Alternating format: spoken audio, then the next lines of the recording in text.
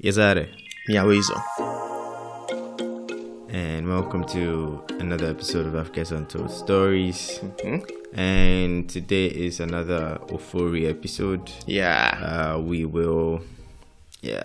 are talking about non-history stuff, I guess. Actually, it's got a lot of history in it, though. All of them always involve some kind of history. So, yeah, but you know what I mean. It's not primarily history, it's culture and stuff. Yeah. So, yeah. You're up. Okay, cool. And before I get started, I'm going to say that this episode was actually a request from one of our listeners on Instagram. So, what's her name?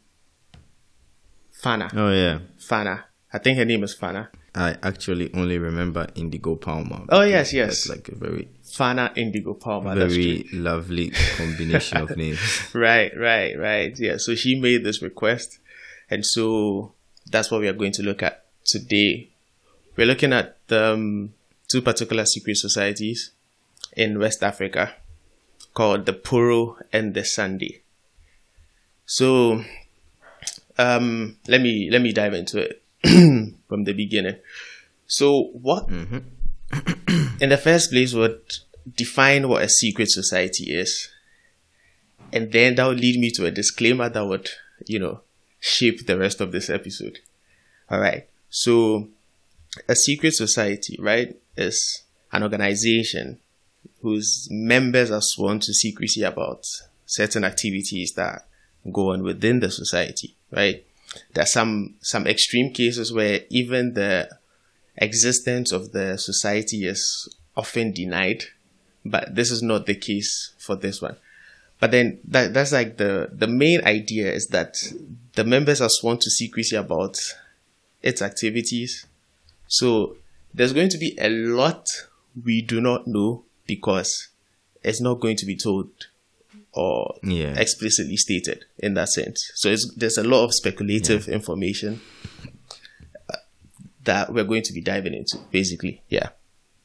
So, and why do they employ secrecy in general? It's because in some cases they believe they are guarding certain truths. It could be religious, it could be, societal shaping truths, or in other cases to survive suppression or persecution, or to be imposing that suppression or persecution from like a very safe, shadowy place, right? So this is like basically what a secret society is, what they do, why they exist, in a sense. Now, for Fana's request, Fana specifically requested an episode on the Sande, but you can't really do an episode on the Sande without doing without talking about the Puro. So, and to really put the point across of how epic the Sande are, I'm going to start with the Puro because it would give you an idea of the kind of people we are dealing with, and then we'll lean into the Sande. All right, is that cool? Great. Okay, so let me start. So the Puro they are an association basically that is composed mainly of men. So in our post, I sort of made a joke that they are like their version of the League of Extraordinary Gentlemen, right? But then they are, I didn't mention where they're from. So they're from the Mende tribe of Sierra Leone and some parts of Liberia. I don't know if you have anything on that you want to tell people. So both societies are from the same ethnic group in those two countries. Yes, indeed. Yeah, so the Puro, I'm going to talk about them broadly. The Puro is filled mainly with men, and I'm saying mainly, not only. I'll explain that later. Right? But the Sande is only women. Right? So I'm going to dive into it. So it's like Illuminati if Illuminati was gendered. Yeah, basically. Right. Basically, right. Okay, so I'm going to start off with the Puro. So these two groups basically, they've been believed to be in existence for over 500 years. basically, because the first report, or the first time they were reported or mentioned in anything, was by a German chronicler who worked in Lisbon. So in some cases, people assume he's from Lisbon. But his name is Valentin Fernandez, and he mentioned that in one of his visits to the West Coast, he saw certain parts of the village or certain houses, certain areas in the forest where only men could enter, which was like one of the first indications of what these groups are, what the Poro is. And this was confirmed by another guy much later, who also made specific reference to certain rituals that were performed and involved only men in that scenario. So the Poro, in this sense, like I mentioned, is filled with all men, right? But then the idea or the reason they exist, right, it seems to be based on a certain ideology that they are leaders who nobody really knows. Let me get that across. They are leaders who nobody really knows, seem to sort of have inherited certain secrets from their ancestors that helps them subdue dangerous and volatile spirits that are living among us. And these secrets help them control and maintain a balance between the spiritual and human interaction, like the world's interaction. Clear? Okay. So a couple of things. So first, when you mentioned that the whole thing about forest where only men are allowed, it actually rang a bell. Went for a trip once, a work trip. Went to the eastern region and we went to tour some place and eastern region of Ghana. And we got to this place and the tour guide was like, he pointed at a tree, so it was basically on the edge of a forest. And he pointed at a tree and he said, this particular tree, women are not allowed to touch it. Wow. Or, well, it's not like they're not allowed. Nobody will stop you from touching it. But he's like, women are not supposed to touch a tree. So why would what happen if women touch a tree? I don't quite remember what he said would happen. Whether yes, if a woman touches a tree, she wouldn't be able to give. If she touches the tree, she wouldn't be able to give birth again. Wow. Yeah, it was a very interesting subject. Yeah, I was wondering. I was like, is there some sort of scientific background to it, or is there a superstition? Like maybe the tree secretes something that harms a woman's ability to reproduce or something. I don't know. I mean, actually, I don't know. Maybe some sort of thing that, like, renders them. It's interesting. Yeah, infertile in that sense. Yeah, that's weird. Because I feel like usually these things, when they kick off, there is usually some sort of scientific background to them before they end up becoming merely tradition or merely belief. Yeah. Hey, it's actually possible that you would see traces of that later when we discuss the Sandy. Stuff like that is going to crop up. Yeah. Okay. All right. So the Poro, they guard, or their leaders are believed to guard secrets related to some kind of spirits. Yes. So they can protect their people from these spirits. So secret avengers. Basically, yeah. More like it's even more like what's it called? Like Doctor Strange and his people, the ones that are guarding like. Oh, right. The sorcerers. Yes. Basically, something like that. Right. So that's the known ideology behind their existence. And they've, like I said, they've existed for years. Like even as early as 1506, we've seen that references were made to these people. But then these references were made by Europeans who had observed them. So meaning the native people had seen them longer, so they could have been around from like the 1200s. Exactly. For over, like there was even a source that said they may have been there for as long as the people existed in that region. Because if the so-called ancestors subdued the spirits back in the day, then they started passing down the secrets from way back then. And that might have been what sparked the formation of that society. So there's a chance they have been there for way more than what we know. It's just not clearly documented in the sense. Yeah.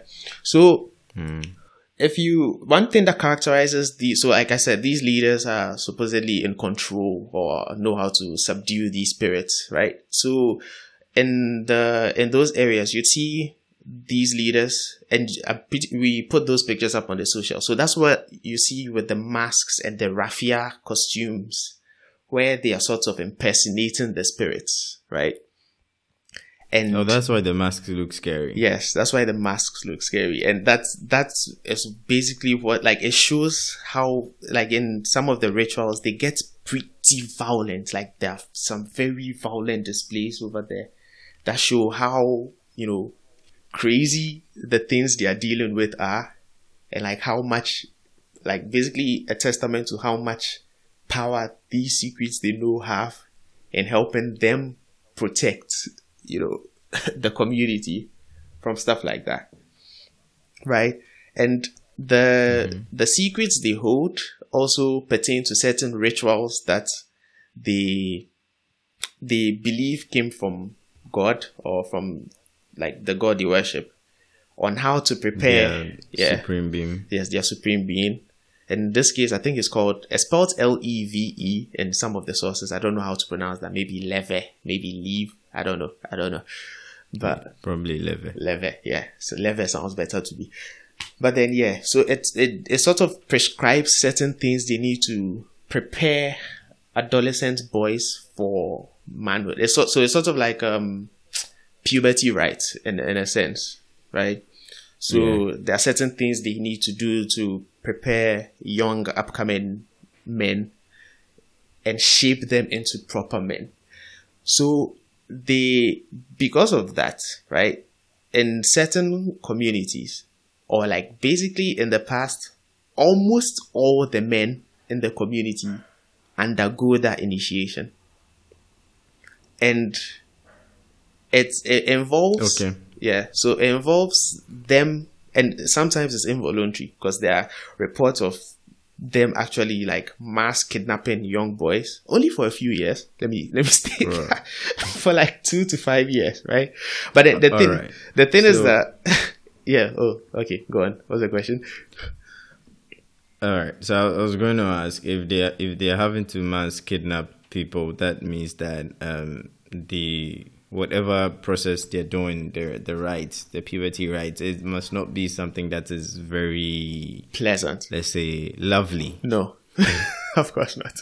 Yeah. So what do they do? What do they do at these puberty rites? What we know is that there's a certain portion of the forest area, and this goes back to what the first guy mentioned. There's a certain portion of the forest area which is seen as a school, in quotes, where they take these young men over there, they teach them. So according to what I've read, the Poro elders instruct them and teach them on some stuff they are supposed to know as upcoming men, which pertains to anything from like reproductive health to how to be subservient to the leaders, because the leaders are very like they are playing a special role in keeping, dangerous spirits at bay. They also undergo, this is where it gets pretty gruesome, they undergo like very severe tasks where it's reported that some of them even die. And when that happens, they just up and bury them in the forest and come and report to their parents that the children didn't make it.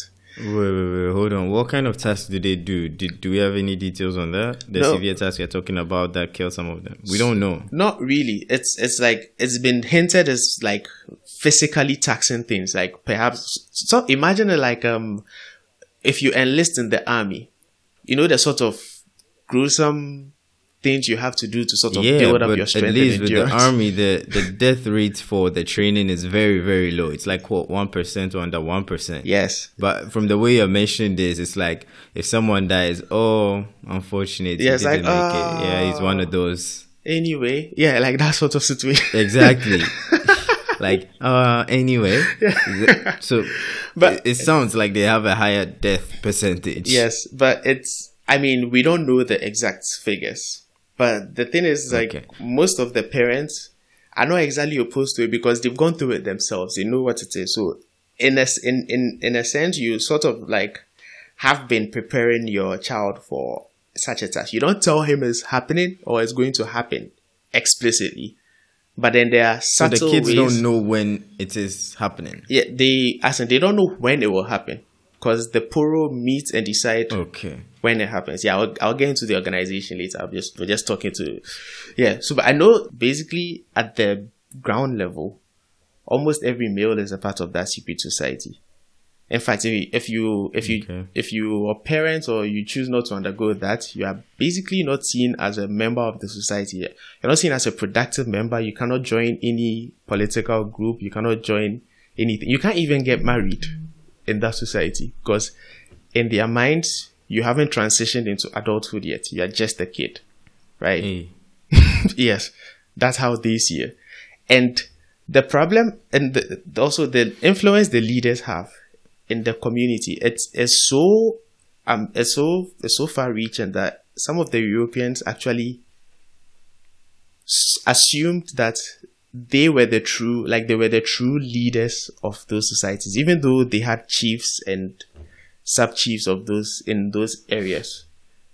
Any big decision that had to be made had to have a Poro meeting for it to happen. And so like a legitimate, like actual shadow government, because basically no one knows who the leaders are. Exactly, and it's like when the British were around, right? Around 1898. Just let me give you an example of how powerful they are. Around 1898, the British Protectorate, and that time they imposed a hat tax, like HUT hat tax, on certain villages. And it was obviously not met with, like, it wasn't a welcome thing, right? And within a week, Brian, there were simultaneous attacks on all the British outposts that led to the killing, and like only a few of the officers escaped. And with how well planned and how like sudden the attack was, in just a week, like reports later showed that there was a secret Poro meeting which led to a declaration of war, and the sign they used to declare the war was burnt palm leaves. Like some of the officers, the ones that survived, reported seeing that around. They didn't know what it meant, but all the guys in the village knew what it meant. It was a call to war, and instantly they turned the whole thing around. Like that. I like how this is like the British would know that, okay, so there are these group of people who are causing this, so let's go and arrest them. But then it's like, who are these group of people? Exactly. Like, and no one can answer. No one can answer. And they just like sit down there. It's crazy, right? So, any other important thing about the Poro before we move on to the Sunday? No, I think like this, I'm just trying to paint an idea of how powerful the Poro are, right? And then... Okay, so that was back then, yeah? Yes, so back right then. Now, in today's time, how powerful are the Poro? In today's time, they are still very relevant because in positions of in political positions down to the sub-level, there are still Poro members. There was an incident where a particular government official that they claimed was not putting the people first got attacked, his house burnt down. And the policeman who arrested the perpetrators said he was also a part of the Poro. He knows why they did it, so he's going to, make sure that they pay the price for what they did, right? But that's who paid the price? The Poro? No, basically the henchmen, because he doesn't even know who the leaders are to go making any arrests. It's just the people he caught. So is it that the politician, was he a member of the society? Oh, like almost. It's like in certain parts of the town, almost all the men are members of the society at least the base level. Oh, okay, yeah. Okay. So this is kind of like in the Mende heartland, yes. The heartland of the heartlands, basically. Yes. Ethnic groups. Yeah, almost everyone there is a member. Yeah, and African politics. If you go against that group, you are losing the election. So you understand. So it's hard to deal with them in all honesty, let me put it that way. right? So that's about how powerful the Puro are. Now, if I'm going to drift to the Sunday at this point, right? I wanted to do that with the Puro because usually people see the Sunday as like a female version of the Puro, basically, right? It sort of takes away. Yeah, that was my thinking as well. Yeah, it sort of like when I started researching on them, it looked like that at first, but you get deeper and you realize that the roles they play are significantly different, and the influence they hold like stands on their own. So much so that I mentioned the Puro were mainly men, right? It's because certain Sunday leaders are actually members of the Puro Council. In an organization that's for only men, there are some Sunday leaders that are part of the council. Interesting. Very interesting. Yeah. So let me dive into the Sunday now. And I'm pretty sure this is where some people get excited, right? So the Sunday, the similarities between the Sunday and the Puro are the fact that their leaders are also believed to hold secrets, right? That keep some spirits at bay. But theirs is in like different applications. So theirs is in, they know secrets that pertain to certain things like midwifery and medicine, like herbal medicine. Their priestesses know how to heal a lot of things, purported to know how to even heal infertility or cause infertility, stuff like that, right? And another similarity is the fact that they also undergo initiation rites for the females in the town. It took me a moment to realize you mentioned cause infertility. Like, why would they? Why would they be causing infertility in someone? Like some kind of punishment. Basically, and this is because it's believed that when it comes to matters of like female reproduction and everything that has to do with that, like reproduction, fertility, even marriages and family alliances, those are all in the jurisdiction of the Sunday. So they hold a certain level of influence in the sense that and it's like it's very prestigious, or in the past it was really prestigious to be a member of the Sunday. Oh, and before I go on and make it look like they are an all nice this thing, their initiation rites also have some very weird things, which include clitoridectomy. Let me guess. Which is okay, you've already started. Popularly. No, repeat. Which includes restart. Which includes a clitoridectomy, which is fancy. I already know what that is. Yes, we do. which is basically female circumcision or female genital mutilation, right? We'll come back to this later. It popped up in recent times, and so we'll come back to this later. So, like I was going on to say that marriage affairs, female reproduction, everything is handled by them. They basically socialize the adolescents into women. That's what they are believed to do. And they teach them like the concept of solidarity, like female solidarity. Like basically they're, in my head, one of the first people to initiate the whole feminism thing, because apparently they are taught how to treat men, how to treat abusive men.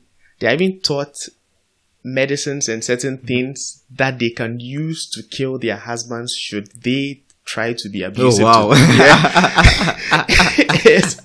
It gets very wild. It gets very wild. Like they're taught certain concoctions to, bro, if their husbands are trying to if their husbands are fooling around, like, I mean, it's not like polyamorous relationships were not allowed, right? But if their husbands are starting to they're starting to not like them a certain way, they are taught certain concoctions to bring your husband's heart back to you. If he's abusive, you can actually use some certain things to kill him. And honestly, if it happens and the Sunday know that he was this is why you did it, they actually stand with you in the traditional court. It's an amazing thing. Like, it's so crazy that there was a report somewhere that there was a young man who was accused of abusing a Sunday woman, a young Sunday woman. Yeah. Yeah. And so in the traditional court, like a heated argument started. And then the man made a mistake and basically dissed, like he insulted.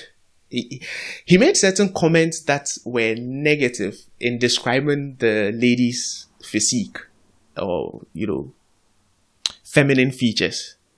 And instantly, like, according to the person who detailed this report, like, instantly there was like this sort of, like, everybody knew that the guy is losing the case just because he spoke against, like, he made comments that were deemed insulting to a Sunday woman or the Sunday leadership, like, to a point where even the chief presiding over the case, who is most definitely a member of the Poro, or at least a powerful member of society, could not go against the wishes of the Sunday women.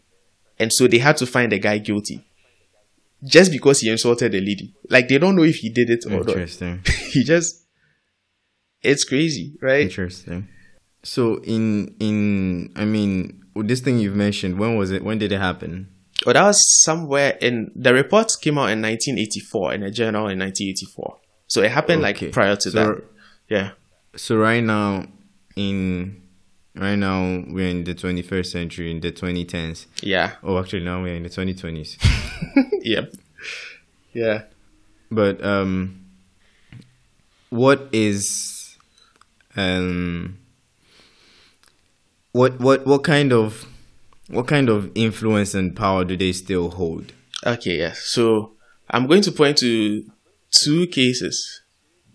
Or 3. Let me make it 3. 3 cases where in recent times. You don't have to point to all 3 cases. Okay, maybe. What's the most relevant one? Like the one that's most, The 2 relevant ones. Yeah, which brings out. So there's a lady called Ruth Berry Peel.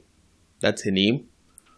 Who made who was like, there was a traditional court hearing against her for speaking against the Sunday woman.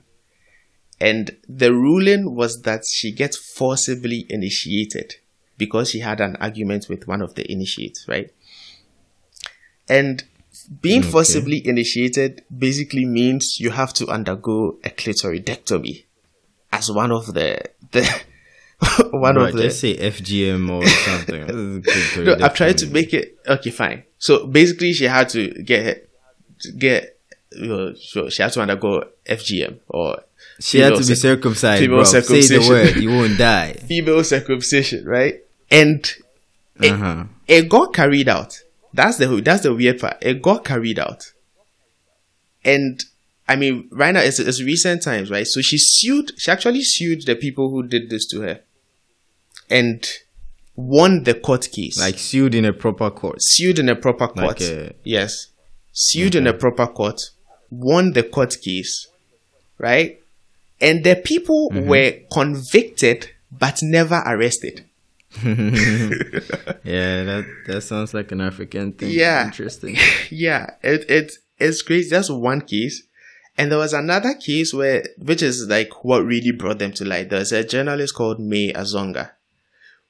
Or is that Azango? May Azango, right? Who brought a case she wrote she wrote an article in a paper that basically said growing pains, and exposed what's the circumcisions and the things they've been doing in the forest to young girls. Apparently, they are in the particular village she wrote about, they are taking it too far. They were even taking people less than adolescent ages, like 3-year-old girls and stuff, and letting them undergo the procedure.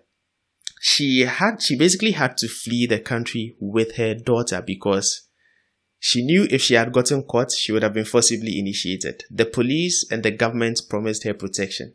After like Amnesty International and some other international organizations got involved and pressured the government, they promised her protection, but it was just like word of mouth. Okay, we will protect you. But then there was actually nothing done to protect her, like physically. So she had to flee the country. That's how still like deeply ingrained in society their practices and beliefs are. Okay. Yeah.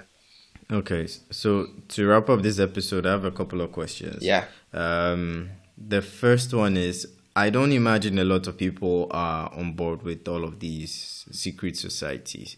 So, especially in this modern era, with more openness and more Western science and more Christianity and Islam, and more human rights kind of thing. So, I mean, obviously, not everyone would be behind, and even less people will be behind it than were in the past. So, what kind of, I mean, so right now, the way you've described these societies, I actually imagine that they have more influence in the rural areas as opposed to the urban areas. Yes, exactly. Yes, in these more countries. Traditional settings. They do have some influence in the urban areas as well, because like I said. Yeah, but it wouldn't be as strong. Yeah. So, what do people do? What do people do against them? Like, are there any kind of attempts to end these secret societies or anything of that sort? See, that's the problem. It's hard to deal with. Like I said, I mentioned in some cases, you go against them, you're losing an election. So the person you need to actually spark some things is afraid to do that. That's one. Two, it's hard to put a stop. It's hard to put a stop to something when you don't know which people are really behind it. Like, you know the people who do the dirty work, but you don't know the true leaders, the main string pullers in the sense, right? Okay, yeah. So it's hard to go against them, and especially because when you publicly declare it as well, like the sort of lashback you get from their people. Did you just say lashback instead of backlash? Wow. Backlash, yes. The sort of I knew something was wrong there, but I was like, let's do that.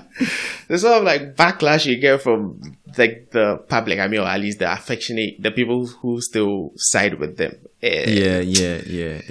So essentially, if you're a politician and you come out and say we are going to do something about these guys, it doesn't really bode well for your career. It really wouldn't. And that it's not just like you're losing an election. Like your house might get burnt down. You might get like it's just unsafe generally. Oh wow, it's weird. And it's like the people you're relying to protect you, maybe the policeman, he's also a puro. You don't know. Like, you just don't know. You understand? So it's hard. It's just hard. Unless you root out the main leaders, I don't see how maybe it'll phase out eventually. But they still exist. For now, for as long as you can imagine. They still exist, and they are very, very influential, especially in like the rural areas, the Mende heartlands that you mentioned. Okay. Right.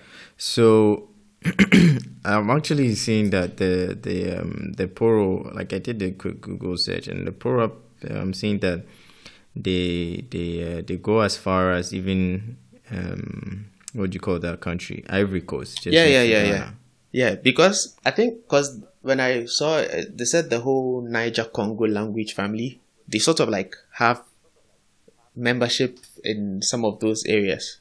Like I saw that, but this is where they originated from, like specifically from the Mende. Sierra Leone. Yeah, Sierra Leone, Liberia. Okay. Started going out there.